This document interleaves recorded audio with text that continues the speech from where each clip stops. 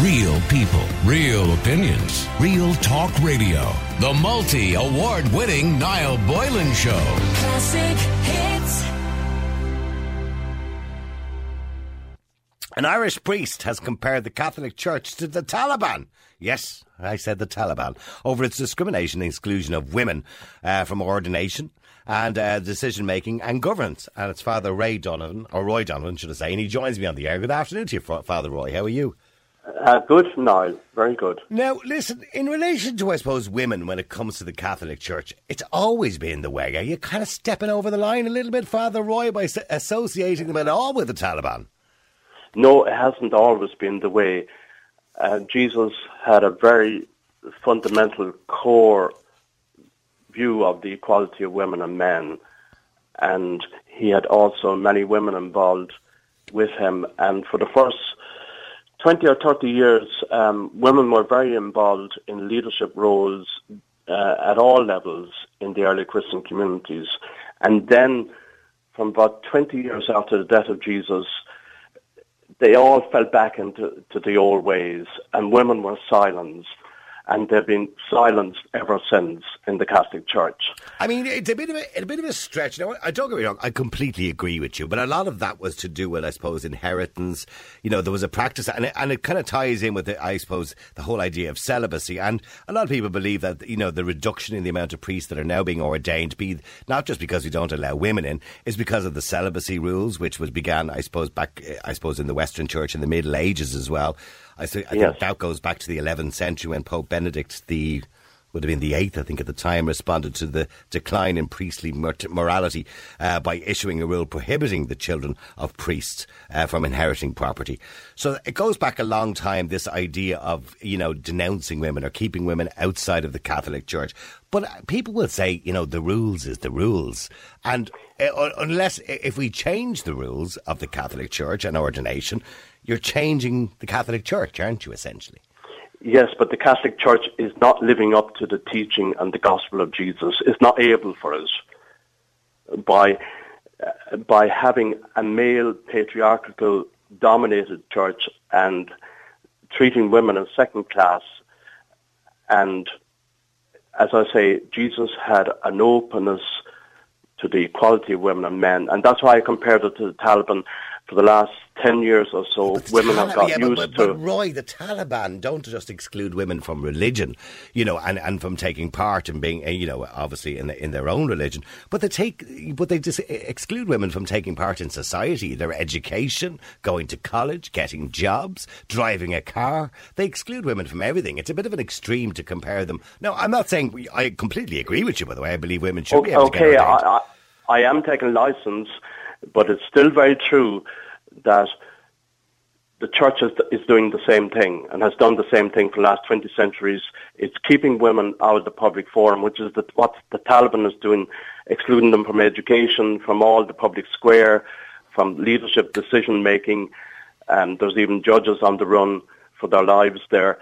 The Catholic Church has done the same with its dualism of that men are for leadership and making decision-making, and women are to stay in the private zone. That is embedded in the Catholic Church, and that is not the teaching of Jesus, and the Catholic Church is not able for the teaching of Jesus.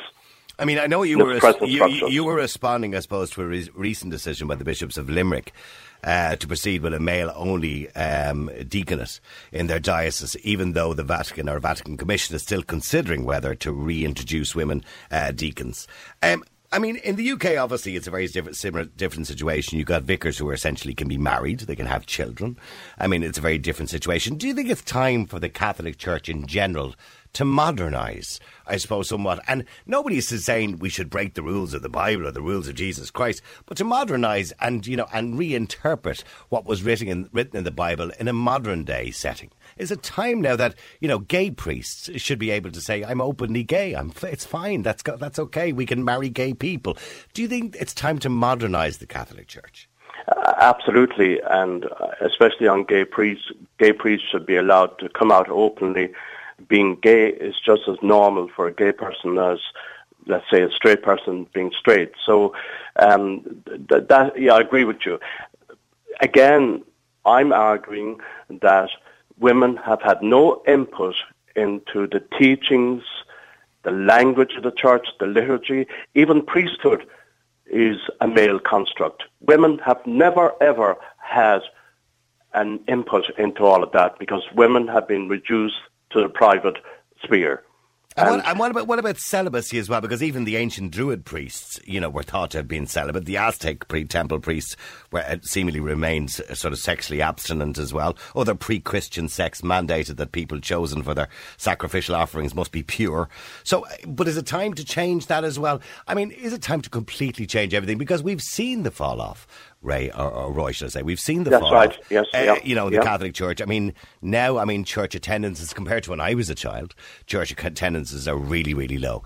And not only that, we don't have the priests to do the Mass anymore. So is it time now that we kind of just change that, say, if gay people want to get married, they should be able to get married in the Catholic Church? Is it time that we allow priests to get married and have children? Is it time we changed all of that? I think, Niall, that absolutely. We're going through a transitional stage at the moment. It is a massive shift from the whole clerical dominated church to a lay-orientated church. And that is happening very fast, and it is going to be a massive, massive new... It calls for a massive new way of going about everything. And it's happening all around us, and maybe some of us aren't able to see that, or some of us are very fearful of the future. But it's coming to an end. As Pope Francis put it very well, it's not an era of change, it's the end of an era. He has been dead on. And that requires... it's about inclusion, isn't it? It's about including everybody. Absolutely. I mean, there was a time when the majority of the world, and not just the majority of Ireland, were devout Catholics and Christians. And they obeyed every single rule. And then all of a sudden we became kind of a la carte, I suppose, in a sense that we saw the world changing around us and we picked and chose the bits, I suppose, of the Bible and the bits of the teachings that we thought, were appropriate to our lives. But now that a la carte is becoming worse because the gap between real life and what the church is, and the way the church tells people to lead their lives are becoming very different, aren't they? Absolutely, not only on women, but also on the honest understanding of sexuality, that we're way behind and we're out of sync with most people. Yes, most people have moved on in their lives, and that's the thing. That's what makes what the Taliban is doing so outrageous, excluding girls from education. So many Irish people now are so educated and knowledgeable. And now, for several years now in the church, we have more women who have more theological education than men. And that's another difficulty. All the theology has been male theology. And another difficulty is that our construct of God is completely male. The Trinity is all male.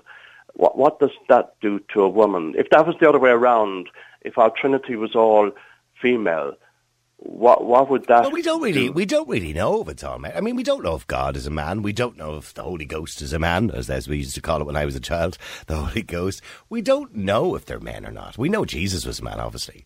But yes. That's about it. That's about as far as the rest is just, we assume or make an assumption because I suppose it was a male-dominated world at that particular time. We had a patriarchy. I mean, but getting back to, say, relationships, is it time the church re-looked at that?